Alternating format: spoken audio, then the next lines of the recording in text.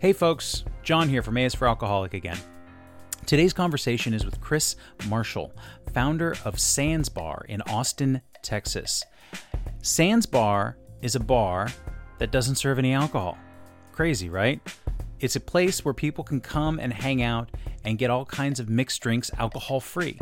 And we got to sit down and talk about his history with alcohol, his future, his present, and all of the things in between, and just how Sands Bar is filling this need that we find as alcoholics to fit in, to be a part of a group, to have a place to go. You know, I think a lot of times we always feel like we're losing our social scene when we quit drinking.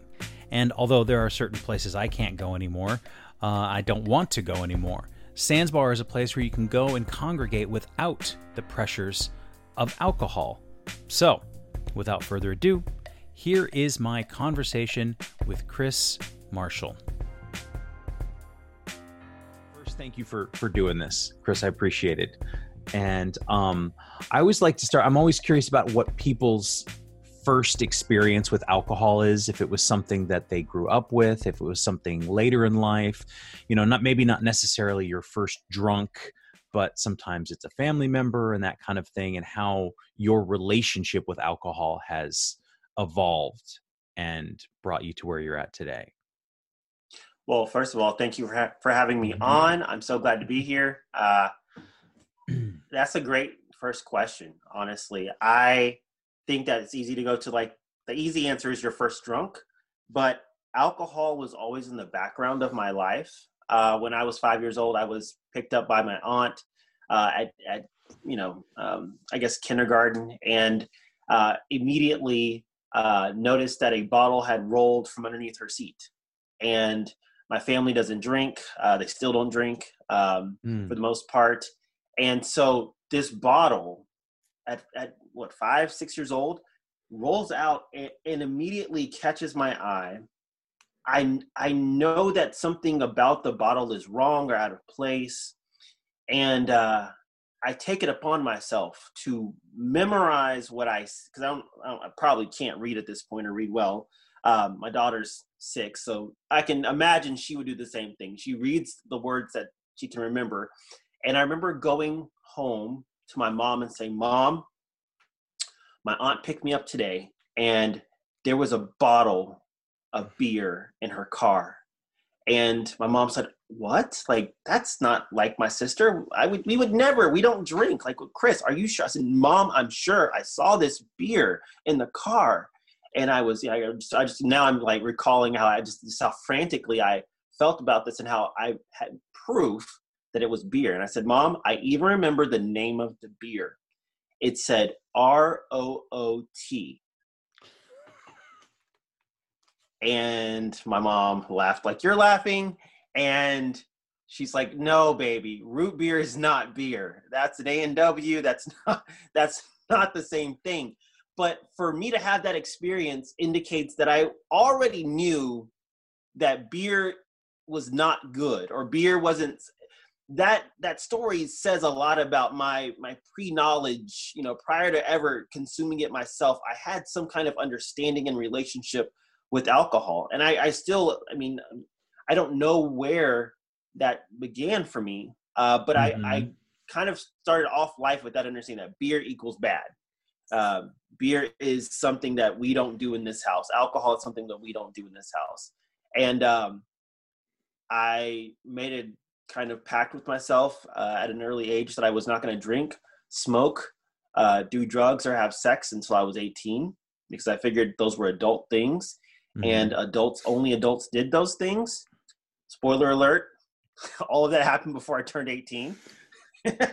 But I had it in my mind at a very early age that alcohol was not something that I should have in my life. Right. So yeah, that's the earliest kind of memory and relationship I had with alcohol. And this was something that your parents or your family had, they discussed this, that this was, or at least it was discussed within the house, maybe not directly to you, that alcohol was a bad thing and we don't have that in the house. Yeah, I think that my dad's father was a pretty heavy drinker, and Mm-hmm. may have been an alcoholic. And I could see that being where I learned that from. That was an undesirable trait. I could see Mm-hmm. that being kind of the message early on. Uh, I mean, it was before like say no to drugs, so it had to happen through me observing conversations, situations, and just realizing that this is something that was not okay in my little world. Hmm. So you make that pact with yourself, and this is at a very young age. How long before that pact gets broken, or do you decide, or is it a conscious decision? Like, I'm gonna drink, I'm gonna smoke. Is it, what brought you to that point? What age was that the pact was broken? So the pact was broken at 16. Hmm. Um, and it was a serious period of deliberation in my life. I mean, as much as a 16-year-old can deliberate and evaluate consequences in their life, um, I was the story of my through line in all my life is that I was the outside looking in kid. I was always different. I always felt like I didn't belong. Um, Before. So we'll kind of fill it in a little bit between 5 and 16. Okay.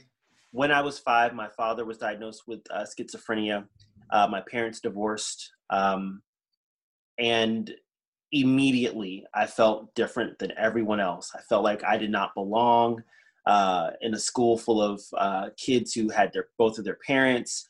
I just always just I never felt like I belonged. And then we moved from East Texas, where I was born, to Houston. My mom was a single parent and didn't feel like I belonged in any circle there in Houston. Oftentimes I was, one of a handful of kids of color, sometimes the only kid of color in situations, and that made me feel different. And so the choice to break the pact I made with myself was based on that need to be a part of and that need to belong. I had fallen in with a group of guys, and they were, I mean, it was great. It was just a special group of guys that, just your buddies that you grow up with. And Yeah. like we hung out at each other's houses, we played basketball together. And then that around 15, 16, they started to experiment with alcohol. And I just didn't want to be left out. And so I clearly remember that very first time, because that was a conscious decision to drink. Hmm. So the first time I drank, and I think that this is something that's very specific to people that have had struggles with alcohol. I can't remember what it was like the first time I voted, or the first time I got behind the wheel of a car, but I know in great detail what happened. And so my first drink is a very clear memory. I was 16. I lived in Sugar Land, Texas, which is just outside of Houston. And it was a hot July day, not unlike it is today here in Austin, Texas. We had made friends with this lady who worked at Chili's, and she, was just, now that I think about it, kind of weird that this older woman would be hanging out with these teenage kids. But like, she was cool. She was a cool older, probably in her older meaning like mid-20s, Hmm. and she like was nice and cool to us. And we convinced her to buy us beer one day, and so she kept it in her trunk of her car outside in the Texas heat. And when she gave it to us, it was burning our hands. It was so hot. It was so hot. But we walked out into this remote field, like dead grass all around us, hot sun overhead, and we open up this 12 pack of Shiner beer. Hmm. And I remember looking at the bottle, and I just was holding it in my hand and looking at it and thinking, this is a bad idea. I mean, like every sensor was saying, this is not good, Chris. Like from 5 years old, you've known that alcohol is not good. Now you're about to do this. But then I looked at all my other friends and they were already, opening up their beers. And so I opened up mine and I had that first sip. And the first thought I had was, this is disgusting. The second thought I had was, this is awesome. And look how connected we are. Look how I am one of the boys now. Yeah. Yeah. Yeah. Yeah. I feel I had a very similar experience. And it wasn't too far off from that. I think it was, my friend's mom's, his parents didn't really drink, but they always had booze in the house. I don't know, for company or something. And so I just have this memory of the Jack Daniels and then filling it up with iced tea because we thought somehow that was going to be, but then you're diluting the Jack Daniels. Like there was no thought process to this, right? It was just anyhow. So, but yeah, very similar thing where you're like, yeah, we're connected. This is great. And just that it's so vivid, the memory and everything building up to it and everything that happened during it, it's amazing. And you're right. I don't remember the first time I drove a car or voted. But that alcohol is like pow, like that. It just, it fires off in your brain and I feel like it literally, and rewires it from the very beginning. Right. Mm-hmm. Absolutely. So were you on your way, 16, ready to go drinking every weekend? Was it then just a regular thing or did it take some time? So that was the first time I drank. The second time I drank, I decided to throw a party at my mom's house while she was gone, mix tequila and chocolate milk, and decide to wreck my mother's car and ended up in jail. The second time I ever drank in my life, that was my second experimentation with alcohol. Mm-hmm. So I started off drinking just problematically from the start. Wow. Like there was never a good, yeah. That just shows you being 16 and like you're still a kid and chocolate milk is available, right? Like you have chocolate milk in your house, but you're doing this very dangerous adult thing like drinking, and mixing the two together was an awful idea. But I just remember every time I drank, right out of the gate, I always had these huge problems, and they always caused me social embarrassment. The very thing that I was trying to do was become socially acceptable, but then every single time I would fall over and I broke someone's, like, someone had something from like Estonia, like something like really like rare and beautiful. I broke it. Like I would do things like I would just throw up on myself, show up to baseball games drunk, trying to, I just was never good at it. I was never good at it. And isn't that funny that we always talk about, I used to, I would say this and be like, well, I used to be really good at drinking, I was a professional drinker, and then I look back on it now and I'm going, I was never good at it. I had maybe had a high tolerance, and there might've been that first like hour or two, maybe, where I held it together, but there was never any proficiency. It was, it was exactly what you said. That I love that, here I am trying to be accepted, and I continue to embarrass myself in front of the people that I'm hoping to be accepted by. And it's so true, man. It's so true. That's such a, that's a great point. And so this is something that continues, I assume, well into your 20s. Yeah. I don't technically graduate high school. I had to finish high school and summer school because I drank while I was at school in high school. I was the editor of my newspaper and I was churning out like great work, but that was the only thing I was doing. I wasn't doing anything else. I think that just kind of underscores that I really just had my priorities all mixed up. And I liked the adulation that I got from writing, and I got praise for that, and I was okay at it. And I focused on that rather than doing what I needed to do to get out of high school. So, yeah, the pattern continues in college. I joined a fraternity, and for a lot of people, that would have been just a regular partying experience. But for me, I was not in it for the partying. I mean, yes, I drank and loved the Mm-hmm. parties, but for me, it was so much more about being a part of something. Yeah. Like that was the thing for me, was that I was a part of this community, this brotherhood, air quotes. Mm-hmm. Um, I didn't have to worry if I was going to get invited to parties because I was part of the people that threw parties. Like that to me was so much more important than it was to probably most of those guys. Mm-hmm. But it mattered a great deal to me. And so you found this connection, this fraternity, this group of people that I assume that you connect with and feel good about, and it's not just the partying. Um, does that help? Does that help with the drinking? Does the drinking slow down, or do you feel like you're actually connected, or is it still fueled by the alcohol? Yeah, I think it accelerated the rate at which I was drinking for sure. Yeah.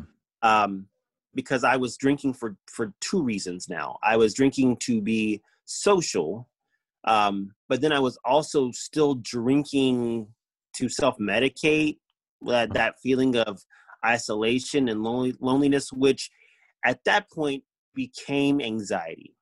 It became social anxiety. Um, I was always a nervous, anxious kid, but once I started drinking in a fraternity, I had to not only drink during the party, I also found myself drinking after the party. And I was the pledge that would uh, hand out Jello shots, at just before the party was about to kick off, drink with everyone while the party was wild and crazy. But then at 3 o'clock in the morning, I'm walking around picking up empties or half, empty beer, drinking mixed drinks with cigarette butts in them. Like I was drinking for another reason, and it was obvious. Like people in my fraternity were like, "Man, you sure do drink a lot."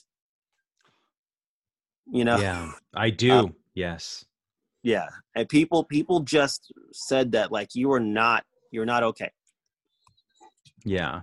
Yeah.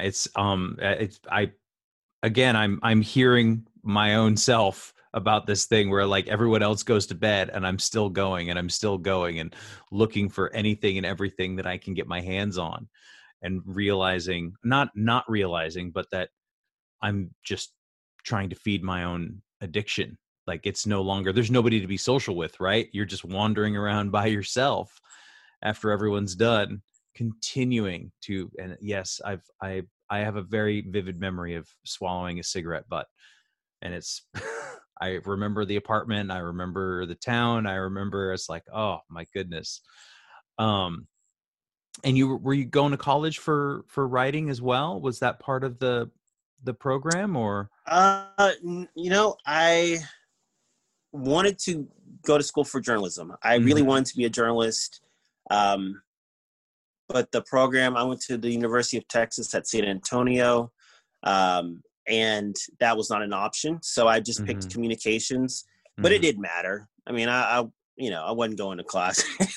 I could have, made, chosen, physics or something. It wouldn't matter. I wasn't going to school. I wasn't in school to get an education. I was in school to continue finding connection and to continue this downward spiral. Yeah. I knew from really the first time I sat in that jail cell at 16, I knew that alcohol was a problem for me. And I knew that going to college would extend my drinking career a little bit. Mm-hmm. It would help me to mask my drinking and to make it socially acceptable, except it didn't. It was still more than other people were drinking. It was still ending in the same kind of embarrassments and the same kind of humiliation, the same kind of harm to myself. That college was not going to fix, and nothing could fix what was inside of me. Right. Was there any more, run-ins with the law or anything like that in that time? Yeah. So, I mean, of course, just a slew of like MIPs, minor in possession. Mm-hmm. I got another DUI just before I was going to turn 21. In the state of Texas, there's a DUI and a DWI, and a DWI, that's the big one. But as a minor, you can get a DUI, and I was fortunate enough to get that while I was still under 21. But same scenario, just wanted to be part of a party. I didn't even own a car. I was driving my friend's car, but I wanted to go to this party. And so I just drove across campus, and apparently not very well. And I got pulled over, and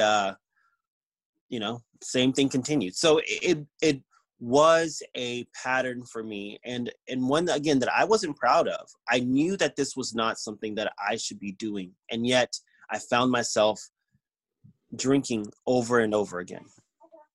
And so how long does this go on for? I mean, at this point, you're saying you're 21, 22, you graduate college? You don't?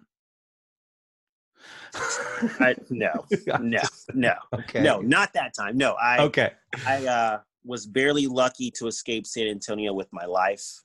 I was 22 when my mom and she just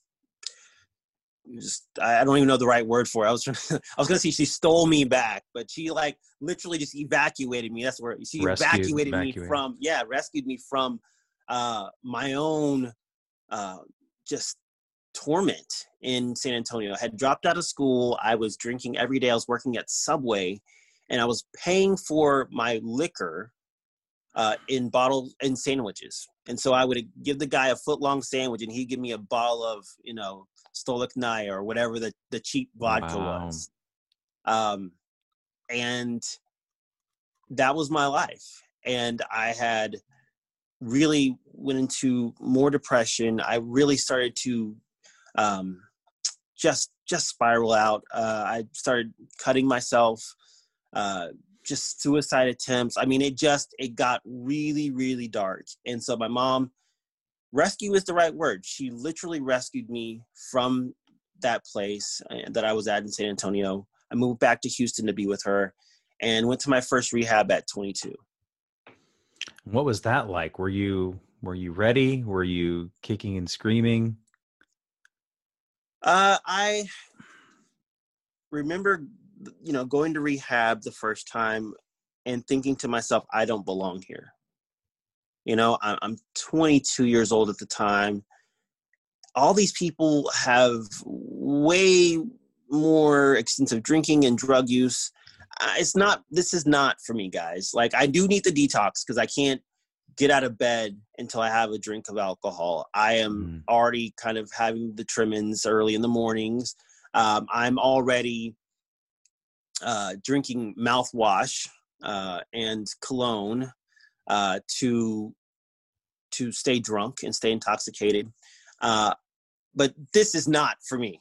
My drinking, right, as bad as all those things I just told you were, cologne and mouthwash, still not as bad as someone who does coke or does meth. Like, I'm not that bad. So I went through detox and I signed myself out, and I told the counselor that this is a waste of my time and your time, and I will not be back to rehab.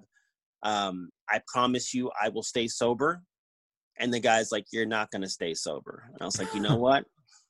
I'm going to call you in 30 days. And I'm going to say this is Chris. I'm still sober, and I'm going to hang up the phone. And 30 days later, this is Chris. I'm still sober. End of the call. 60 days. This is Chris. I'm still sober, and I just hung up the phone. 90 days. And it was around day 93. That game got really old. I was doing it just to prove to this person that I could stay sober. And I was miserable. I mean, as I'm describing, car accidents and jail and all this other stuff, that 90 something days, maybe 97 days that I was just white knuckling it was the most excruciating pain, emotional pain I've ever felt. Yeah. It was horrible because I wanted to drink so badly. I would just crave it. And more importantly, I craved being with other people. I craved going out to the bar. And part of my thinking was, I will never be able to have a drink at my wedding. I'll never be able to watch football with the boys. My fraternity brothers are all going to, Colorado, and let's go to Mexico and party. And they're now adults, or at least out of college. And I can't do any of that because I can't drink anymore. And so I made the decision. I wrote my mom a letter. I would kill to find this letter. I need to ask her because she saved almost everything that I wrote. But I wrote her a letter. I said, Mom, I've given it a lot of thought, and I'm going back to drinking. But I'm only going to drink beer. I'm not going to drink any liquor. And went downstairs, went to Texaco, and got a 6-pack of beer. And that was a run that lasted a couple of weeks. But my drinking was already so bad that I just could not have gone on drinking anymore. Mm-hmm. I picked up right where I left off. That whole no beer thing lasted about 6 hours. Wow. Yeah. Yeah. Wow. So you write the letter. Do you ever, you don't wait for a response. You just write the letter and then go get the 6-pack. You're like, I'm just letting you know what's going on, the decisions I'm making. I've thought about it. I mean, a lot of people don't give it that much thought. A lot of people don't put that much, that notion of like, okay, I've just resigned myself to this is how it's going to be. And how long does that last? Are you happy after you had, does your mood change, or did you have that moment of like, okay, I'm back and it feels good? Or was it, I'm back and it feels terrible? Right. None of the things that I had hoped to accomplish or the things I was hoping to feel again came back when I took those first couple of drinks. Yeah. I was hoping to feel grown up and feeling like, these last couple of months of sobriety had been good for me. And I was going to 12-step meetings, and I could go into those meetings and prove to these people that I didn't need this. And that's what I had hoped. I had hoped that was the reality for me. And the truth is that as soon as I took that first drink again, it all went out the window. All those hopes, all that went out the window, because I could see into the future, and I knew that this was going to be the same kind of pain that I was feeling in San Antonio, the same kind of pain I was feeling as a kid. Like all of that is what got dredged up. None of the good stuff ever happened for me. So I drank for maybe 2 or 3 weeks. Had to go to the ER because I had alcohol poisoning. The doctor told my mom, he is probably not going to make it. You need to start preparing to bury your son because he is going to drink himself to death. I was born without an off switch in many respects, but especially when it came to alcohol, there was just no off switch. Once I put it in my body, I would not stop until I was either incapacitated or in jail. Those are the only two ways that I ever stopped drinking. And doctor said that. My mom, I think she just got done. She got done before I got done because she had been enabling me in her own way for a very long time. And she almost loved me to death. She loved me so much that she tried to provide an apartment in San Antonio and send me money, while I wasn't able to like work a full-time job. She tried her best, but she decided that she was done. And so she told me, hey, you're going to die. And I've accepted that, but you're not going to die in this house.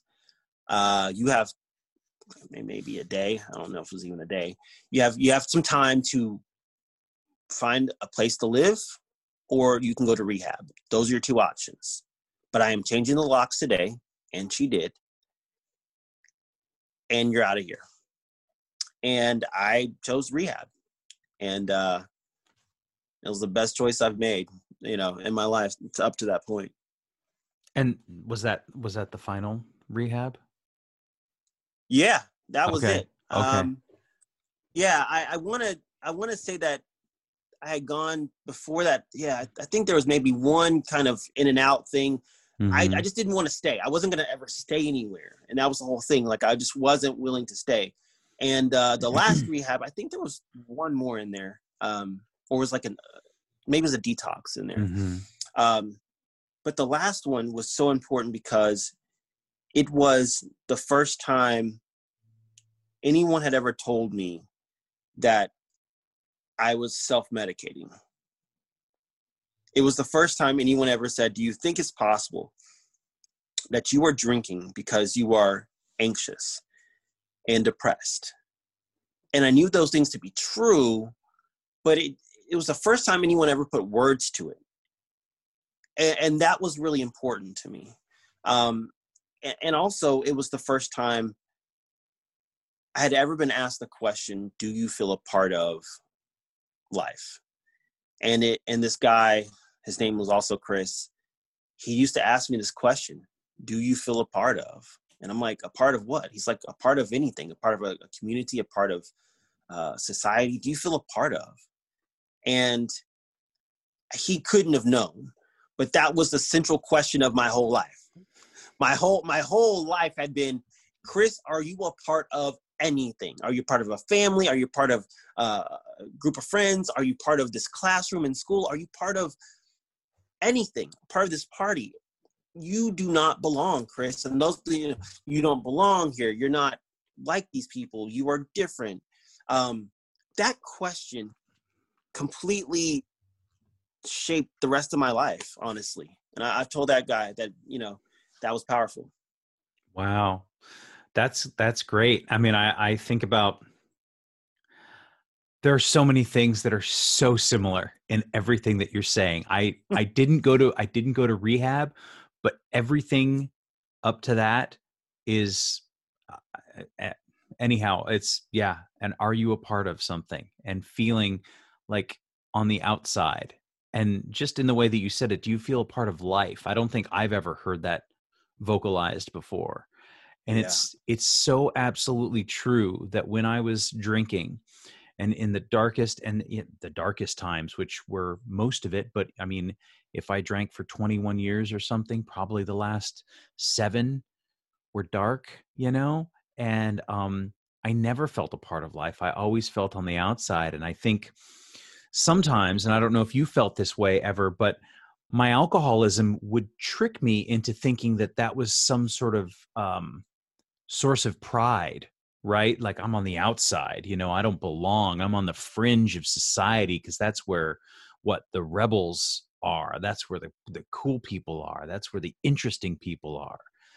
And I wasn't cool or interesting or a rebel. I was usually in my bed with the bottle of vodka underneath it. At least that's how it ended, Mm. So I just love that idea of, are you a part of life? Not your life. And also, the other thing that struck me is this idea of doing it for somebody else, and why that doesn't work, at least not for very long. And also why it's miserable to do it for somebody else. You know, you talk about 97 days just so you could call it's out of spite.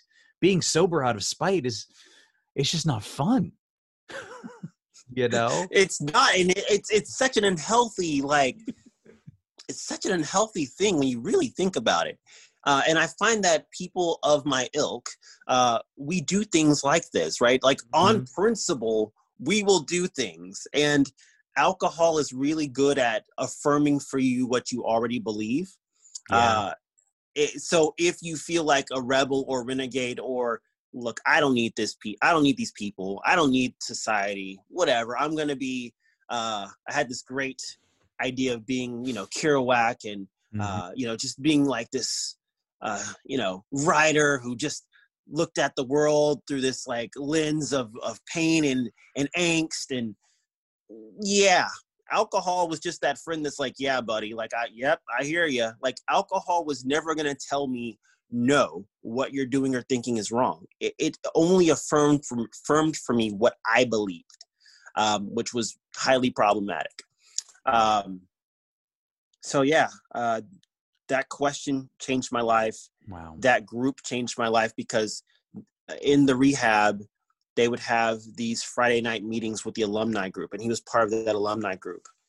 And that alumni group, once I graduated, became my new sober social circle. It was the place that I would go, because I remember now I'm like 23 at the time. I'm 23 at this point, and I'm going to this Friday night meeting. And after the 12-step meeting, they go out to this Mexican restaurant, and the food is trash, but the feeling that I would get, the way that I had to fumble through ordering my first order of nachos, and how that was such a hard thing to do because I hadn't ordered food sober, and how we would just hang around, and the old timers would just, talk about people, in the past, and, give each other a hard time. Like, man, that became something I was looking forward to. And I remember very clearly, I was maybe 6 months sober. That same guy, Chris, asked me, so do you feel a part of? And without hesitation, I just grinned and said, yes, I do. I do. And these people didn't look like me. I was probably the youngest person there. They probably had more money than I did. They lived in a different part of Houston than I did, but that didn't matter. I felt for once like I didn't have to be anyone else but myself. And I loved that group of people. And so, yeah, I got the thing that I was looking for, was craving. Since I was a kid, I was craving that connection, and I finally got it.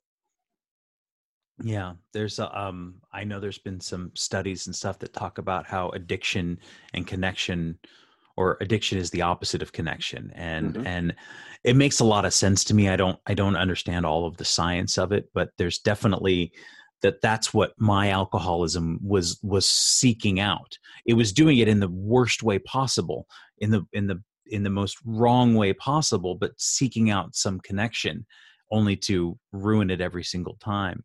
And it wasn't until I got sober and clear-headed enough that actual connection was available to me. And I love that you're like, well, this food is trash, but the nachos are terrible, but like, this is so great to be a part of. And it just feels that this comfort and, what it feels like to be actually accepted by another human being for just existing. And you're like, oh shit, it does exist and I can have it. So, I mean, I think that's awesome. So you get sober. When was this? What's your sober date? So my sober date was February 16th, 2007. 2007. Yeah. Wow. So you are the old timer now in the room. I mean, that's 13 years. I mean, 13 years that's pretty good. It's you know what, when I say it out loud, it terrifies me that it's coming out of my mouth, because I never thought I could stay sober. Anything this long. Look, Right. anything. Sober. Yeah. It is. I've been around. And I've become the kind of old timer that now says, hey, as long as you got up today, you got more sobriety. Just like I'm that guy. Because it's true. Yeah, you've got all the cliches and all the aphorisms and the sayings, and yes. There's this great. It's funny, when you talk about like those things. Have you ever seen the show Flaked on Netflix? No. It's Will Arnett plays a recovering alcoholic in 12-step program, and at one point they're at a meeting and something about like, yeah, that guy's got a drinking problem. Like, no, he's got a platitude problem, because the guy, one of the characters is always like spouting off all the platitudes, but they're true, right? We come to learn this. They're so absolutely true that's why everybody repeats them all the time. So yeah, 13 years sober, and I'm very fascinated by. I want to talk to you about Sands Bar, because as somebody who I was a bartender for, I guess, for like 12 years while I was drinking, and then for like 2 or 3 after I quit. Wow. Yeah, and that was a trip. I bet. But I want to know, like, did you tend bar prior to this Sands Bar? And maybe you can talk about the incarnation and what it is and how it came to be. Yeah. So I think my story sets up, like, so far what we've talked about sets up exactly how Sands Bar became a thing. I stayed sober that first year in Houston, moved to Austin. Because I met a girl in rehab, and was going to move here to Austin, which place I'd never visited much, to be here with her. Didn't work out. We're both still sober, by the way. And I didn't have anything else to do with my life. After we broke up, I had moved to Austin. I had no job. I was working at Subway again. And so I went to school, and went back to school, and they said, have you thought about becoming a counselor? And immediately the idea just resonated with me. I was like, a counselor, that's beautiful. That's perfect. I've gone through all this stuff. I'm about 18 months sober at this point. Yeah, let me go back to school and become a counselor. So I became a substance use counselor, and it was incredible. I loved the job. I was really good at the job. I had a knack for it because I think about stories, and I think about, narrative, and so much of what counseling is just learning people's stories. And so I would always be genuinely fascinated, just kind of like an interviewer. Like, I'm just genuinely fascinated in what your life is, no matter who you are, because it's a story. And so I did this job, and as I was working with clients, I'm now working at kind of the county mental health authority, which is like every county has the center that they send people, right? And so if working in a private office, with a nice aesthetics in your office is like, if that is like being a chef, what I was doing was like working fast food mental health. Like, I was like, 30 clients on my caseload. I'm like, getting people in and out. I'm seeing, hundreds of people a year. In my career of 8 years, I probably had thousands of clients. So I'm able to see a large volume of people. And as I'm seeing these people cycle in and out of the mental health system, struggling with substance use, I see an emerging pattern. And the pattern is that these people go to rehab, and unlike me, they don't have that alumni group. They don't have that support network. And so they go right back to the social circle that they were hanging out with before they went to rehab. And I'm seeing this happen now, hundreds of times a month. And it's just like, how is this okay? How is this industry okay with failure? It's like, it'd be like having a car factory, owning a Tesla factory, and 90% of the Teslas. Hold on, something fell. Okay. Please edit that. Okay. It's like owning a Tesla factory, and 90% of the Teslas explode as soon as they drive off the lot. Mm-hmm. You would not be comfortable with that percentage of failure. No. But in the rehab industry, they seem to be very okay with that kind of success rate. And I was like, this is not right. This is not okay. What can we do? What can we do to make sure that treatment outcomes are so much more than what we're giving people now? What can we do beyond the clinical setting to provide a place for people to make those connections? And that is where Sandsbar was born. Aftercare. Aftercare. Okay. Aftercare, but like really cool aftercare. Yeah. Because you're not going to go to a place if the nachos are trash. You're just not going to do it. So as you can see, so much of that is me. It is my story, right? Like, I don't know if I would have had a feeling of connection and feeling a part of things if I would have thought of Sandsbar as a counselor. Mm-hmm. But it was because I had this, 20-year history with this feeling not a part of and isolation that this idea just appealed to me. And I didn't create the sober bar idea. This has been going on in Europe for, 10 plus years before I, opened Sandsbar. But I knew that it would work here if Sandsbar made the focus on connection. Not so much the drinks. The drinks are great and the drinks are amazing. And we can talk about a little bit of that. But really, this had to be a connection-centric space. And so Sandsbar is specifically you go to spaces that are already existing. I mean, at least you did prior to everything that's going on in the world, right? Yeah. So when I got started with Sandsbar, it did start off as a pop-up. Okay. We were popping up around town here in Austin in whatever space we could.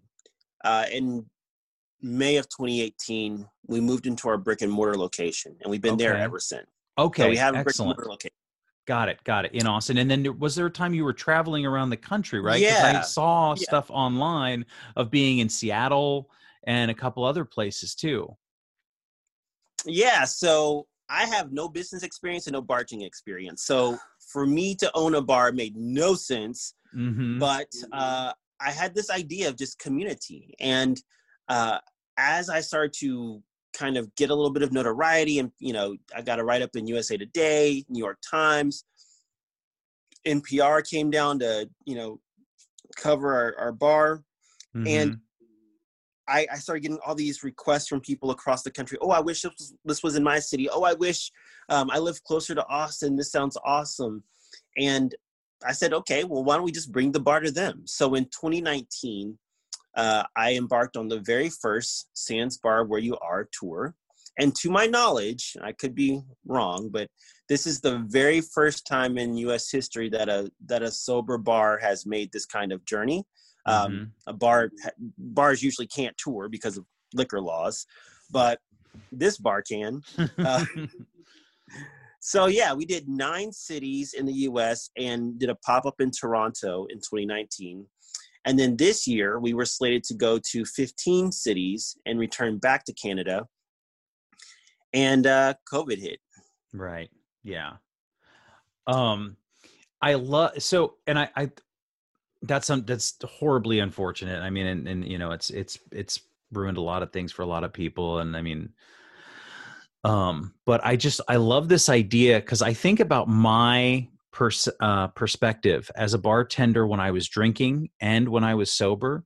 And I remember when I was drinking, and if somebody came in and they wanted something non-alcoholic, I was very dismissive. I was very judgmental. I saw them as like, why are you wasting my space if you're not going to spend money on real booze? You don't want a real drink. And then when I quit drinking, the thing that I noticed was, oh, these people are well behaved. They're here, they're here to still have a good time. There's absolutely, and why I need more well behaved people in the bar, because it's usually filled with people who are just ill behaved. And I mean, I saw so much madness and drama and sloppiness, and it would be such a relief for somebody to be like, can I just get a club soda, or can you make me something fun, but I'm not drinking tonight? And I would jump at the chance. I'd be like, sure, yeah, I've actually got a couple of things I can make for you. And so I love this idea of being able to have a space to go and socialize like we do, in sober spaces, which don't have to be relegated to church basements or the back end of community centers or whatever it is. And so like this cool spot where you can go and talk to people, and it doesn't have to be, I'm sure, and I don't know, I mean, the conversation is not all just about being sober. It's just a place where I don't have to deal with other drunk people. Yes. You know what I mean? Yeah. I mean, and I think we've done a really good job at creating a culture at Sands Bar that is sober, but it's not recovery. Right. The space is sober. The space is sober. In fact, so we occupy this corner lot. So there's a row of bars, and there's a couple of bars across the street, but we're on this corner lot. It's a beautiful spot. It's an old building in East Austin. And on a busy Friday night, again, if COVID wasn't a thing, that little alley is just packed full of people trafficking in and out of the bars, right? Bar hopping. And of course, since we're the first bar on the block, people will come in. And it's amazing that almost everyone that comes in, they stop immediately because they can just feel that something's different. Mm-hmm. I've had people who are drunk, and they are not all there, but as soon as they cross that threshold, they just pause and they look around, and they'll, what is this? And we talk to people, we explain what it is, because some people do just seek us, some people seek us out, but some people don't. Mm-hmm. And you'd be surprised, or maybe you wouldn't, at how many people just stop in and they're like, this is kind of a cool space. Like, they've got some live music over there. There's some games going on over there. There's this beautiful patio outside. Let's just sit here for the night. And I've had people come in for one drink and close the bar down at 2:00 in the morning. They just love the fact that they can come here. And I've really designed the atmosphere to be conducive for connection. So our music is at a nice volume so that you can still hold the conversation. Mm-hmm. We make sure that the lighting is just so that you don't feel like the spotlight's on you, like the overhead lights aren't on. It's not last call lights, but it's still bright enough for you to make out someone's face. Right. Like, all of these things are things that we do so that you feel comfortable in engaging and connecting with who's ever at the bar that night. Mm-hmm. Yeah. And I think it's great.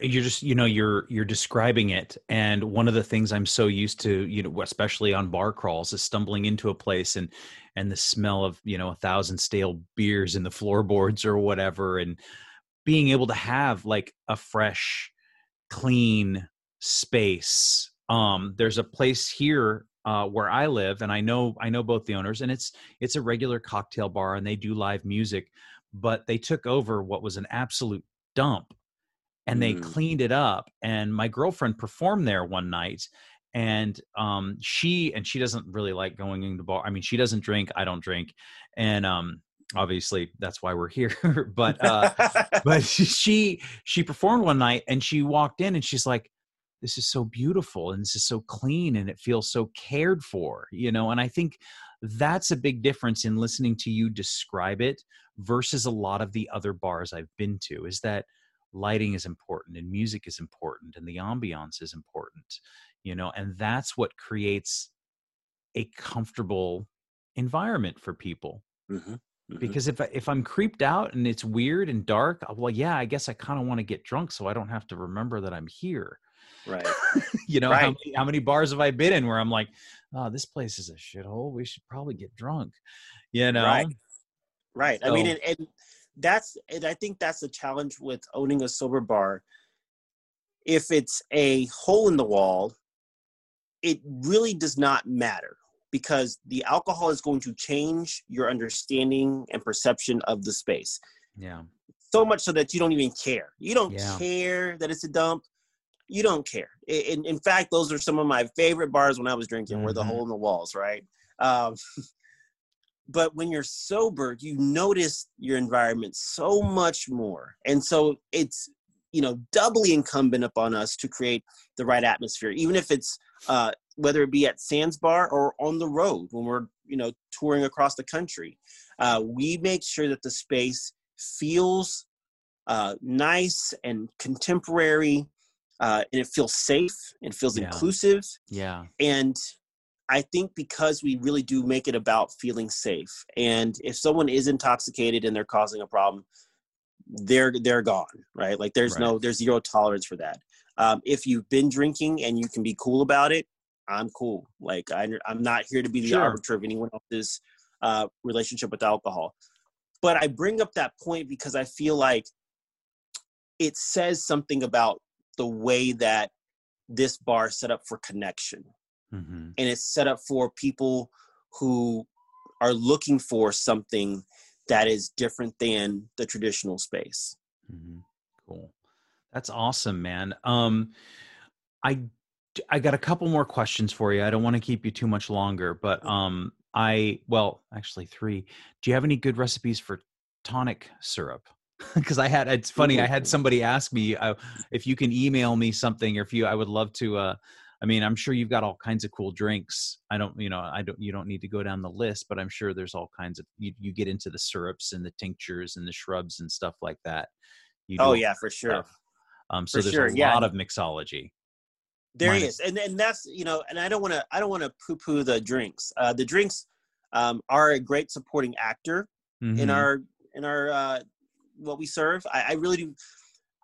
I just don't think it's got to be the thing. And that's just kind of where I'm different than maybe even some other sober bars who just believe like the drink has to be amazing and it has to be incredible. I agree that I think it does, but I also think that it's never the main reason why people go and spend money at any place. I think it really is about changing the way that you feel, right? Yeah. But the atmosphere is what does that, not the alcohol, right? So in a sober bar. So we have to have a very nice atmosphere to change the way that you feel, right? To make you feel more connected, to make you feel more a part of. There are so many great products on the market, and that's what I'm a big fan of. I love to educate people on what's available, because Shirley Temple is just not the only thing that's available. That's you can do more than club soda and lime. In 2017, when I started Sands Bar, there were not many options, but now there are so many. In fact, I'm drinking hop tea, and it's just a hop brewed tea, so it tastes very hoppy. And it's got hops and let's see what kind of tea, white tea, and it's great. There's so many spirits that are there's a company called Liars that just rolled out a full spirits collection. There's Ritual Zero Proof, which has a whiskey alternative, and that is my go-to drink after a busy day on Zoom and wrangling the kids. I love to sit down with the Ritual Zero Proof whiskey neat. And it's fantastic. And I never drank whiskey as or probably I did, but I wasn't drinking it for taste when I was out there. So there are so many. I'm thinking like gin and tonics. You can do with a gin and tonic. You can use either Ritual Zero Proof gin, or there's a company called Seedlip, And they have a Garden 108, which is great, with a little bit of tonic, a twist of lime, and that's a really easy, approachable drink.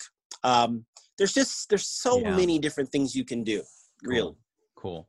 Okay, so I've got a couple more questions. 13 years sober, is there still anything that you struggle with in sobriety?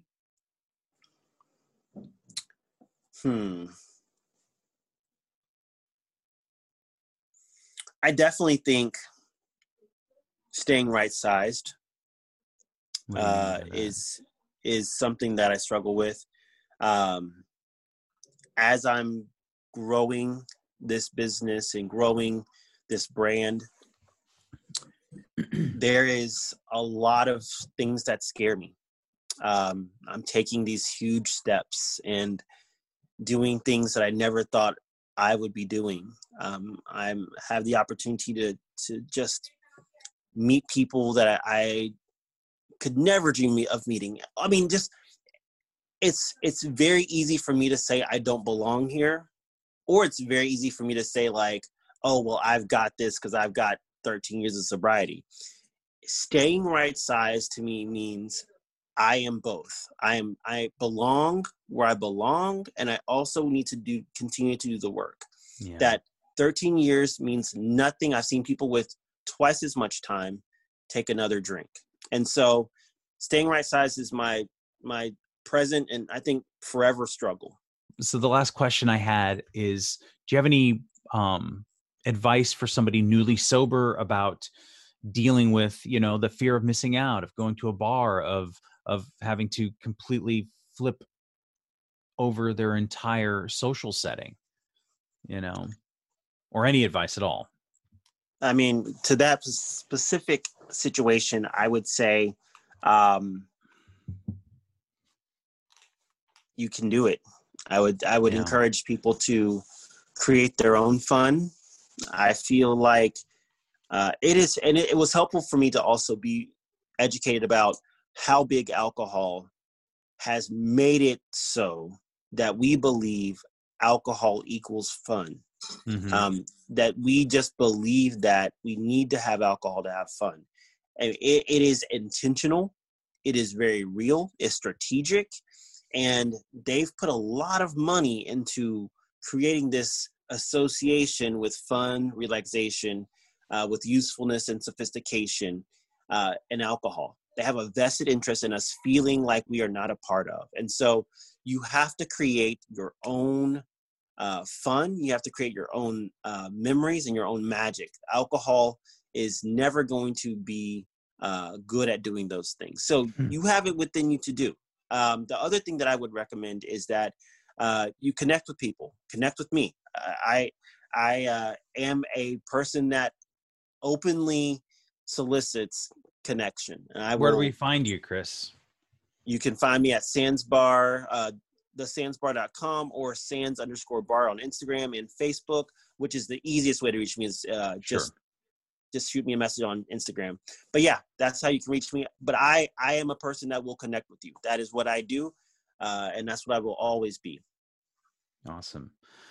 Well, Chris Marshall, thank you so much. I really appreciate you taking the time to do this. And I hope that everything is up and running again, and that, when the time comes, if you come to the Bay Area, I would love to stop in and have a drink with you. Yeah, we were going to be in San Francisco a couple weeks ago. According to my schedule, we were supposed to be in San Francisco. So we will definitely be back to the Bay Area. Thank you so much for this. It was a great conversation. Yeah. Really enjoyed it. Awesome. All right, Chris, thank you so much. All right. All right, bye. Thanks again for listening. Our music, as always, is by Neglect. You can find more of his stuff at neglect.bandcamp.com. And you can find us on all social media platforms that matter: Instagram, Facebook, and Twitter. And you can reach us at aisforalcoholic@gmail.com. Talk to you later. Yeah.